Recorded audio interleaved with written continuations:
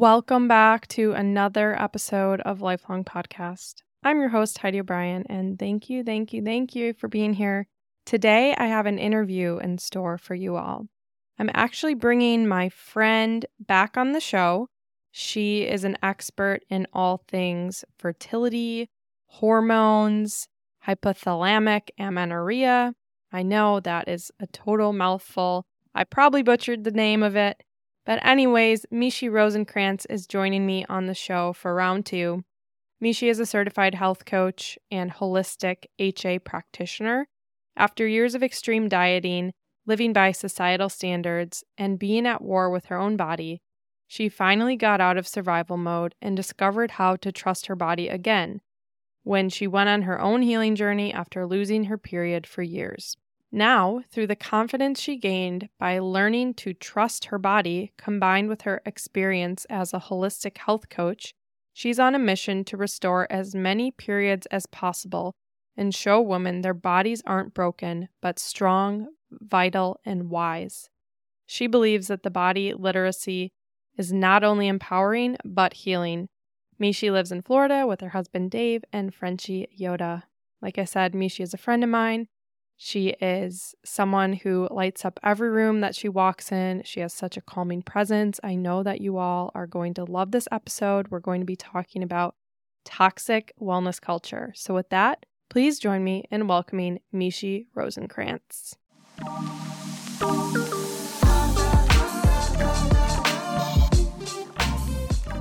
Mishi, you're a champ for overcoming food poisoning and hopping on a podcast interview and a webinar all in one day. Well, I was just telling you, I literally woke up today and I was like, I am never going to take advantage of good health ever again. I feel like every time I get sick, I'm like, oh my gosh, I didn't know what I had when I had it. So I feel so much better. I do not wish food poisoning on anybody. So glad you're feeling better. And I know exactly what you mean with that outlook where, the day-to-day, I think it's sometimes we forget to really appreciate the good days, which are most days. And then on those awful days where we're feeling our worst, all we want is to feel good. So totally get that. What is new with you since the last time you were on the show? I mean, I know the scoop, but the audience listening, they should all go check out the first episode you and I did together. We're going to do round 2 today, talking about toxic wellness, learning the language of your body. But is there anything you want to update the audience about before diving into those topics? Yeah. And if I forget something, let me know. I'm not as good about, talking about my accomplishments and achievements as I should be. But anyways, since the last time we talked, I did get my certification. So my HAP certification, which is I'm a certified holistic hypothalamic amenorrhea practitioner now, which I'm so excited. I was practicing before helping women with hypothalamic amenorrhea, but having that extra certification specific to the clients that I work with just takes my practice to a whole new level, which I joined forces with the HA Society. So Danny and Ashley, who co-own the HA Society, they had an established practice helping women with hypothalamic amenorrhea, and it was just a no-brainer for me to, jump on board with them. They're the best in the business in, my own personal opinion, and I've been just learning so much from them. I've been so humbled in my career with helping women with hypothalamic amenorrhea by just working with them, how they have transformed the lives of so many women. And I just am really grateful to be with them and being able to have a much further reach than what I was when I was on my own. That's a big one. Super exciting. You know how proud I am of you. And I think anyone who gets the opportunity to work with you is a lucky individual because you're just so naturally inspiring and easy to talk to. And that kind of brings me into today's conversation about toxic wellness culture. You and I both are in the wellness space, and we're both very aware of how balance is a thing that's talked about a lot, but it's very hard to find in a space where things are dangled in your face all day long. Feels like you're not doing enough. There's things being programmed into your subconscious without you even knowing. Maybe it's influencing your daily habits or your purchasing decisions unbeknownst to you. Toxic wellness, what does that mean to you? I feel like a toxic wellness is, man, it's really hard for me to define. I feel like it's just like living in an extreme, living in the black and white, and not having the ability to sit in the middle. It's also toxic wellness is looking so outside of yourself for all of the answers, how it makes us continue for that search outside of ourselves, how it continues to keep us in the black and the white, and, you know, how it keeps us distracted. What do you think is perpetuating this toxic wellness culture? I think it's a combination of a few things. I think that, you know, just our modernity. So just the way that our city is, it's the go, go, go. It's the busyness. And I think that keeps us distracted from focusing on, like, you know, understanding our bodies, listening to our bodies. And it keeps us distracted from, which I think is like the root of toxic wellness, is like being able to sit with our pain and our emotions and our feelings, and being able to really sit with those and be able to process them. But the more distracted we can be, then we don't have to sit with those and process those. I think a lot of the people in the wellness industry got into it with like great intentions. Like there were no ill intentions behind what they're doing. I think that sometimes what happens, and this isn't the case for you, this is a very generalized thing. If what sometimes happens is the underlying, maybe I'll use an example, things like dietitians and nutritionists and things of that nature.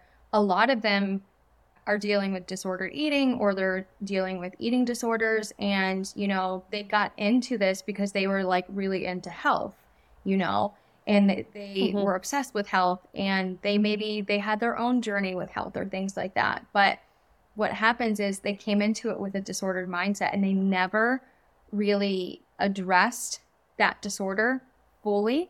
And then they're coming into, you know, the wellness space, and they're preaching and coaching through disordered eating. But it's so normalized in our world that it's hard to catch it when it's happening. Because I think just within wellness culture in general, there are things that, like, you know, restriction. So maybe you're on a protocol.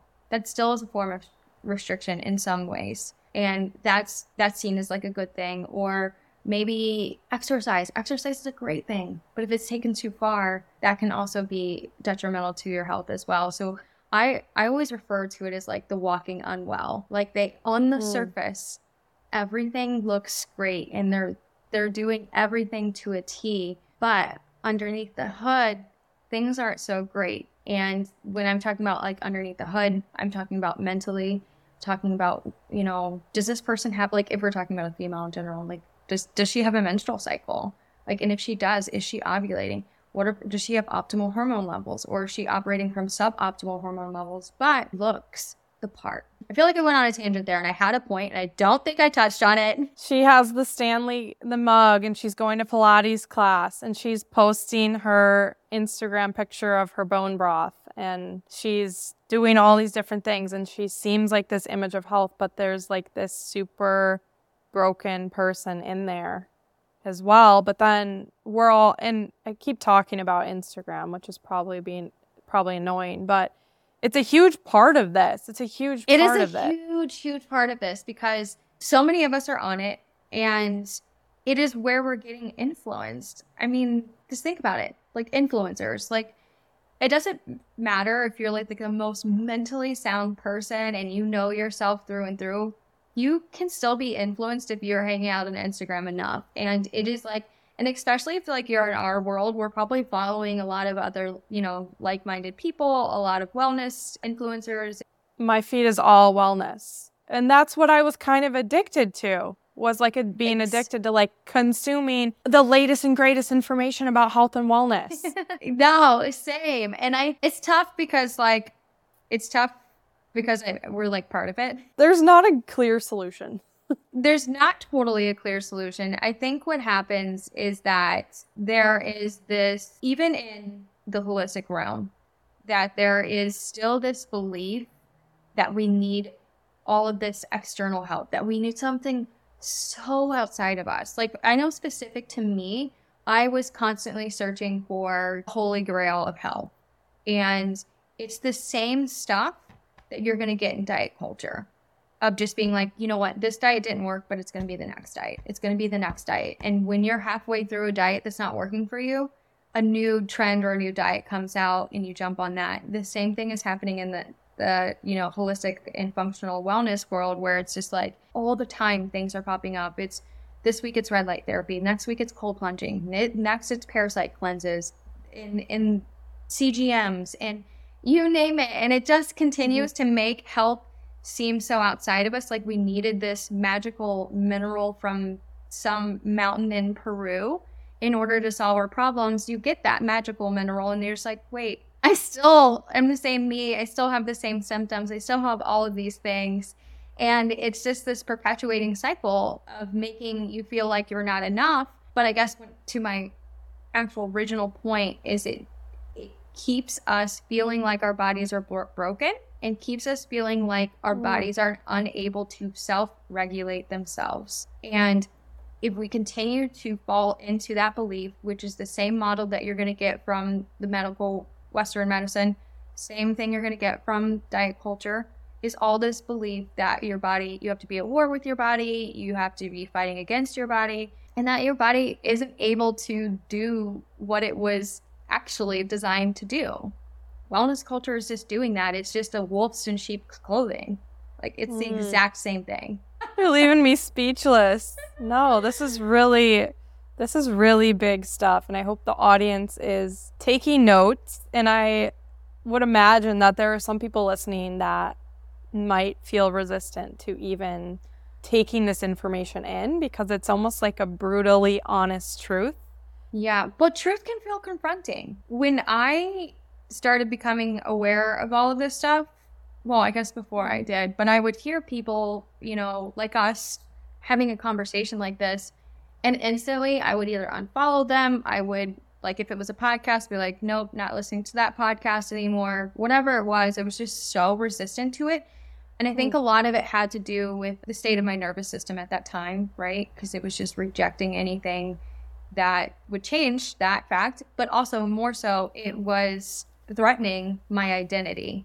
And I had built a whole identity around being this, like, I guess at the time that I'm thinking about, that I'm referencing as I tell this story, is like when I was like on the ketogenic diet, and I literally thought it was like, this is the holy grail of health. And when I started hearing people like speak up against it, and I would get so angry, and I'd be like, they have no idea what they're talking about. Like, they just don't understand the science behind it, yada, yada. But it was like, I had built up this whole identity around like being, I guess, a ketogenic person or just like a low carb person. But yeah, it's like, I think there's an identity piece that if you're hearing this and it feels really confronting to you, I think it's the identity that you feel is being threatened. And I think we always have to remind ourselves too that like, we're not health. Like, that's not who we are. There's actually a person, a soul, who is underneath that isn't defined by the physical world. You have so much more to offer than what you look like, than what your career is, or what your title is, or what type of wellness influencer you are. So yeah, no, this is really, really good. I will say that, using myself as an example again, just because I know a lot of people listening are probably going through like some chronic, or have gone through some type of chronic health issue that's been really scary. And okay, so the trouble I have is, let's say there's a person who has chronic health issues going on. Maybe they're going through mold illness. They know that their livelihood, and they're open to, information. They know that their livelihood is going to depend on making lifestyle changes that will help them. There's a threshold of good that you can do that is beneficial, especially if you're going through a chronic health issue. But where do you draw the line? That balance, I think, can be really hard to find, especially if you're really, really not feeling well. You're like, I will literally do anything. I will eat snails. I will do, stand outside in the ice cold weather for 12 hours, whatever. Some crazy stuff. And I know people listening will maybe resonate, because when you've been in that point of being so unwell, you literally will do anything, and you're hungry for that information and you're eager to try different things.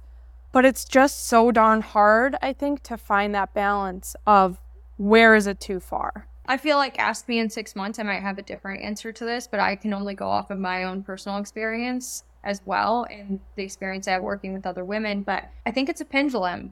And because even when we're working with clients in HA recovery, they're coming from one extreme, which is, disordered eating, under eating, just doing all of the things that are putting them in a low energy availability state.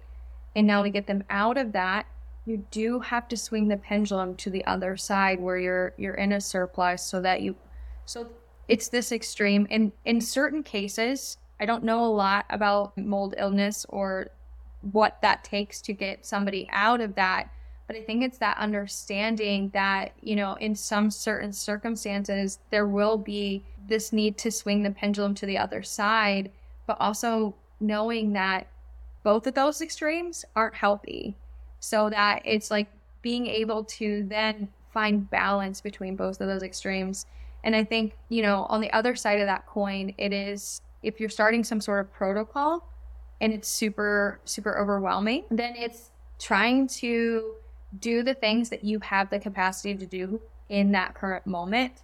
And the things that are adding stress to your plate is just, worrying about those later. Build your foundation and then take little teeny baby steps. Like something that we say in our practice all the time is like, slow is fast. Go as slow as you need to, because the stress that you're adding onto yourself to be perfect is going to be more detrimental to your health than whatever else you're trying to do for your health. So I think it's kind of like so true, twofold in a sense of just depending.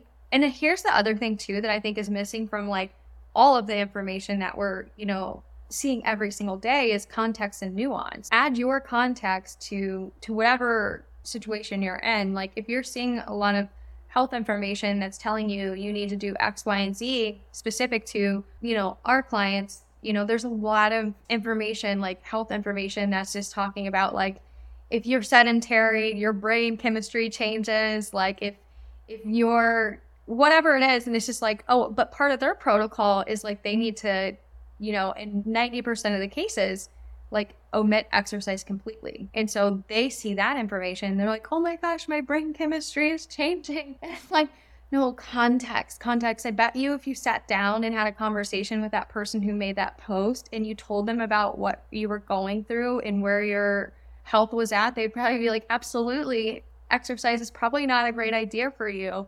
And so I think we just take things and we just like run with them. We don't add our own context to it. So I think, like I said, there's two extremes, and sometimes you need to swing to the other side to get out of the situation that you are in. Something we've been talking about lately a lot is like HTMA testing. And so for that, when, if your minerals are super, super tanked, there's going to be a period of time where you need to have a very therapeutic dose of certain minerals like sodium or potassium, just depending on what your results come back as. So there is a certain protocol that, you would need to follow for a certain amount of time. But the thing is, which goes back to being like getting to that other side of the pendulum, if you can't go there straight away, baby step your way there, and always checking in with yourself. Like, is trying to be here, like, to the other side, like stressing me out? And is there a smaller step that I can take to get there? The pendulum is a really great visual, because it helps. Let's use the example of mineral balancing.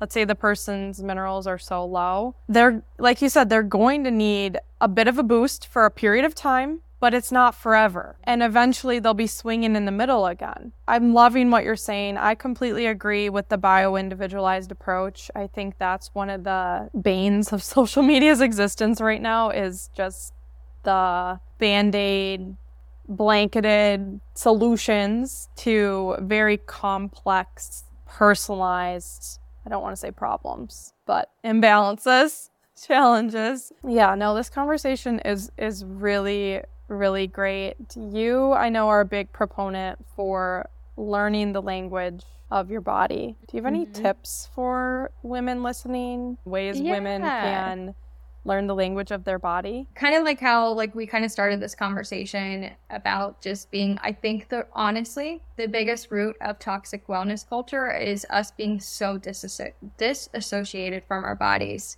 and like the inability to process our emotions, or the inability to realize that we were never taught to, or never, taught growing up, having the skills to cope with our emotions, to self-regulate ourselves, things of that nature. So there are some complexities to this root, but to be able to start to understand the language of your body, I think the first thing is really, and this is applicable to men and women, obviously, would be to just slow down. I think there's so much messaging out there that makes us feel like we're not doing enough. I think there's so much messaging out there of just being like, you need this thing, you need that thing. And it's like, actually, less is better. The less you can do is going to be so much more beneficial for your health than feeling like you need to do the red light therapy, you need to do the cold plunging, you need to have the CGM, you need to do all of these things, but in no actuality, you probably just need to do you have your foundations in place? Let's start there. Do just the foundations, do less, and just slow down as much as you can. And for women specifically, the best way to, understand and learn the language of our body is using your menstrual cycle. It's our fifth vital sign. And we're so lucky as women. I know so many of us are just like, they hate their menstrual cycles, but we're so lucky as women to have that, because men don't have, the constant feedback.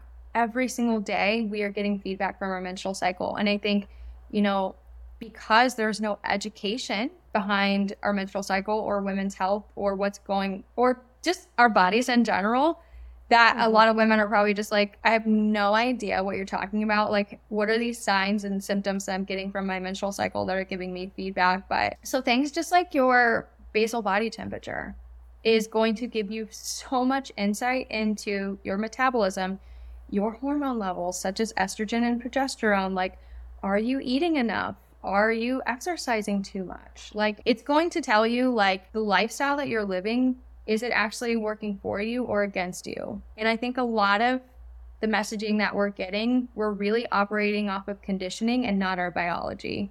We are so disconnected from our biology that we have no idea how to eat and move for our own body. But if you have the tools tracking your menstrual cycle and understand what you're looking for, you don't have to second guess things. You'll know, oh, I'm probably not eating enough. I probably need to eat more protein. I probably need to eat more carbs. And you don't need some sort of macro calculator to tell you these things. It's like, oh, I have this biofeedback that's coming from my body telling me there's something is off. And sometimes it's not going to be immediately. It's going to be, and that's the way that, women's hormones work, is we work on a 28, depending on your cycle length, but 28 to 35 day cycle. It might take you a little while to understand. You might make an adjustment, and you might have to wait an entire cycle to see what that feedback is. So, and I don't think a lot of people like that, because we like quick fixes. We like quick hits of information, but this is something that's it requires you to slow down, and it requires you to be in tune and with your body all of the time, and not just some of the time. Wow, the body truly is so intelligent. And I mean, the woman's body is just beyond intelligent and miraculous all at once. And I think beyond toxic wellness culture, there's a lot of other toxicities, which we don't necessarily need to dive into, but our medical system, the pharmaceutical industry, different industries in general, just really taking advantage of women not being in tune with their biology. And let's say a woman gets a headache. Maybe there is a message her body is trying to tell her, and that's why she's getting the headache. But the first thing she does is she grabs an ibuprofen to just block her biology and numb, you know. But I think anytime something is expressed in the body, whether it's good or bad, our bodies are constantly telling us different things. I mean, you were describing the menstrual cycle and all these things tied to hormones, but beyond that, there's all these little signs our bodies are always giving us. For example, yesterday I was feeling a little bit tired and run down, and I was planning on going to a workout class, and I'm like, wait, I'm not going to go because I feel run down and I want to listen to my body, and I know my body's trying to communicate something to me. So I'm going to listen to my body and not listen to culture or bad things that are like, oh, well, you should hustle hard and work out and do all the things. And no, I listen to my body. Yeah, I think that's tough because I think that is the messaging, is that, like, you know, even if you're tired, you should be working out. Like, even if you're like but I think that's also the messaging that goes back to, like, I think it's two-part. Is like, in order to be succeeding, you have to be like driving your body into the ground. And I think there's also the messaging that, like, our bodies are just inherently broken. So the fact that, like, you want to work out but you're tired is just a fact of your body being broken, or just like inherently not working the way it should be working, kind of thing. And yeah, it's like looking to those signs in the body through a lens of intelligence versus scarcity or fear. Exactly. I think you hit the nail on the head there. Is like, you know, being curious and not judgmental. And I think something you had said as you were explaining that about, like, the whole, when we're having symptoms, it's, you know, the way that our body's communicating to us. But I think what's happening in wellness culture is, like, people are creating, like, protocols and, like, whole coaching businesses around symptoms. Oh, you have this thing?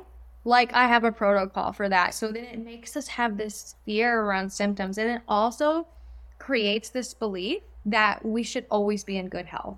That if we are experiencing any sort of symptom, that we are doing something wrong, that we're not, you know, that we're not healthy enough, that we're, I don't know, whatever it's making you believe. But it's just having you fear these symptoms that are natural communication processes of the body. And instead of being like, oh, you know, this is probably has something to do with how I'm living my life currently, but instead it's making us being like, oh, there's something wrong with the body, versus there's something wrong with my environment or how I'm living my life. Right. Oh my gosh, this is huge. And you know the intimate details of my life because we're also friends beyond recording this podcast. But that is something I've struggled with so hard, is the fear of symptoms in my body, and also trying to maintain this image of perfect health. I'm in health and wellness, and I've overcome really hard things, and I should be healthy, and God forbid I have like a bad day or have some symptoms arise. I've been busting, and I'm still working through kind of busting the mindset of the I am flawed mindset. And I'm just so glad that you even brought this up, because I know that so many people listening probably feel the same way or have felt the same way. We're not meant to feel good 100% of the time. We're just not. And that's what it is. Like, the human experience is such a multifaceted experience where we're supposed to experience a range of emotions, a range of experiences, and not every day is meant to be perfect. And when I realized this, it really helps me kind of overcome my own anxieties about having to be perfect with my health and thinking I shouldn't be flawed because I have the knowledge, you know? Oh yeah, I struggle with that a lot too. And I think it goes back to, like, what are we seeing every single day? Like, what are we intaking every single day? And it's like, it's because I feel like in the health and wellness, also ties back to toxic wellness. But like I feel like health is complex. I'm not going to deny that, but there are some things that are very basic that it's not like super rocket science, right? Like, you know, we all know the foundations of health. We know what those are. However, you can only make so much content online before you have to start upping it. And then you have to start making it more fear-mongering. You have to make it more dramatic because you have to get that content that really attracts people. Like, people aren't being attracted to, oh, you need to eat enough food. You probably should eat in a way that regulates your blood sugar most of the time. Like, you should get good amount of sleep. You should get outside every single day. Like, that kind of content does not get the likes, and it does not, you know, really, I don't know, I guess it just doesn't attract business. So we need to continue to start to create this more, I guess, how I mentioned it is content that's more like fear-mongering, content that's really like scaring you and putting you in this scarcity mindset. And so we're consuming this all the time, and there's like, oh my gosh, I'm not doing enough. I'm not doing enough. And then there's also the part of it of just being like, well, I know all of these things that these people are talking about, and I'm still falling short. So I think it just, you know, it goes back to just like our environment and like what we're consuming, and probably diversifying, you know, our feeds and the people that we hang out with. Because if we hang out only with people who have our same views, we're not going to be able to think outside of that. We're not going to challenge ourselves with new beliefs. We're not going, and which I think too helps, you know, perpetuate that identity of like, I am healthy, and health means XYZ to me, which, you know, for your case is probably like my identity is like, I just don't get sick because I have all of the information, I have all of the tools, and this shouldn't happen to me. And I think, you know, if we're expanding on the people that are in our circle and who have different belief systems from us, can really help challenge our beliefs, and it can really help keep us humble and can help keep us curious instead of in this very rigid way of doing things.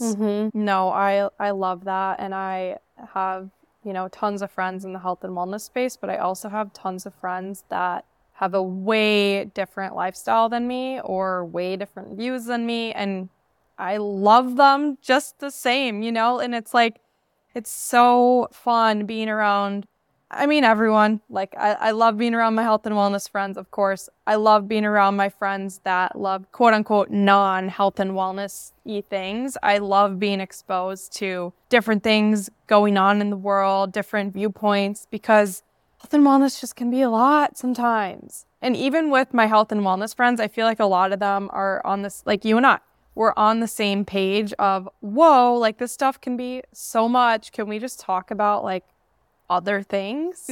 So I'm glad that a lot of my health and wellness friends are also really aligned and realize that there is a desperately needed balance where we can't just talk about health and wellness and symptoms and the latest news, you know, all the time, because that is just so exhausting. Yeah, it really is. And it's just, there's so much more to life than like health and wellness. Or I guess what I should reframe that and say that there's so much more to health than just diet, exercise, and biohacking. You know, there's like joy, pleasure, community, connection. Like, how are you living your life? Like, are you living it in some narrow scope of like, it's these things, and I am being so rigid to be perfect about these things because I think that this is what makes me a healthy person? Or are you realizing that health is just, it's so much more. It is so encompassing of so many aspects of our life that like when we get super rigid about what it looks like, we miss out on those things. And I think some of those things really are like, when it comes down to it, it's like joy and pleasure, because you can't have joy and pleasure when you're being super rigid and you're trying to be perfect. Like, those things aren't part of rigidity and perfectionism. No, I mean, I've seen it in my own experience. It's not worth going to the extreme where you're lacking joy in your life, because guess what? Joy is probably the best medicine. Laughter, arguably the next best medicine. And if you're not experiencing joy, if you're not laughing regularly, but you're doing all these different biohacky things.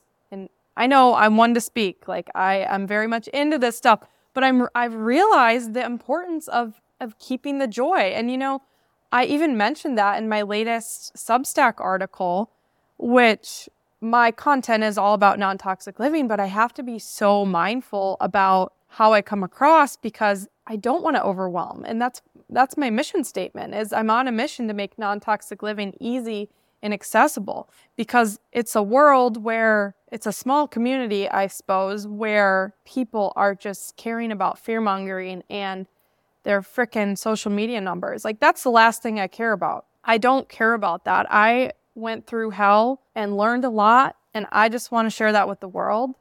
And joy is huge. Yeah, I would say, and especially if we're speaking to like my clientele, that's a profound statement too, and a very true statement for them, because like, you know, they could be doing all of the things to restore energy availability and to restore, you know, their hormones and things of that nature. But if they still have a lot of negative thoughts about the things that they're doing, if they still have a lot of psychological stress attached to their body changing, about some of the food that they're eating, about the amount of food that they're eating, about, you know, them not moving as much, psychological stress can impact our hormone levels, can impact our overall health in general. I mean, I think at the root of all disease is stress. And so if we're too stressed and we're trying to be too perfect, that's completely like just defeating the purpose. And so for our clients, like, psychological stress is huge for them. Like, they can literally be doing all the things, but if they have that stress factor and they're not enjoying the process at all, then it can certainly keep their fertility at bay. So yeah, right. I can't, no pun intended, stress enough that that joy is certainly a huge part of our health. So good. So good, Mishi. We could just keep talking. We can do a round 3, a round 4, a round 5. Loved today's episode, though, about toxic wellness culture and learning the language of your body. Do you have any closing remarks before we wrap this up? I'd say, yeah. I think that, like, if you're ever feeling overwhelmed with what you're doing or what you're hearing, or feeling like you're not doing enough, I think that's a good sign from your body to take a break, to slow down, and to remind yourself that, like, health isn't outside of you. There isn't something that you're missing, because healing, it doesn't happen. Your doctor can't heal you. I can't heal you. Your practitioner can't heal you. The only person that can heal you is you. And so it is all within you. And so if you ever feel like you're consistently reaching outside of you, just always come back to yourself and remind yourself of, like, what is distracting me right now? How can I be more still? How can I be more with myself? And also taking a survey of, like, your environment, how much input is coming in that's influencing how I'm feeling right now, and how can I, you know, at least take a break from that, or how can I diversify that? Wow. Way to end the show. Clip-worthy moment for sure. And to the audience listening, I told you, Mishi is like the most inspirational, calming, best person ever. So I love you, Mishi. This was incredible. Remind everyone where they can find you. I am most active on Instagram. I think, Heidi, you'll probably link it. I feel like my Instagram name is, like, if you try, it's Rose, but there's a dot and an underscore in there somewhere. So I'm most active on Instagram. And if you are dealing with a missing period or any sort of unexplained infertility issues, things of that nature, or if you just want to learn the language of your body, you want to learn how to start charting your cycle and things of that nature, you can work with me one-on-one, or either Danny or Ashley. We're all three amazing, but that's at the HA Society. That's our Instagram. That's also our website, is at the HA Society. Cool. Awesome. Thank you again. One more thing before you go. Are you subscribed to Lifelong Podcast? Have you left a rating and review? Are you following along on Instagram at lifelong_pod and at Holistic with Heidi? If you're not doing so already, consider doing it to support our show and to help spread this message near and far. Thank you all, and we'll see you next week.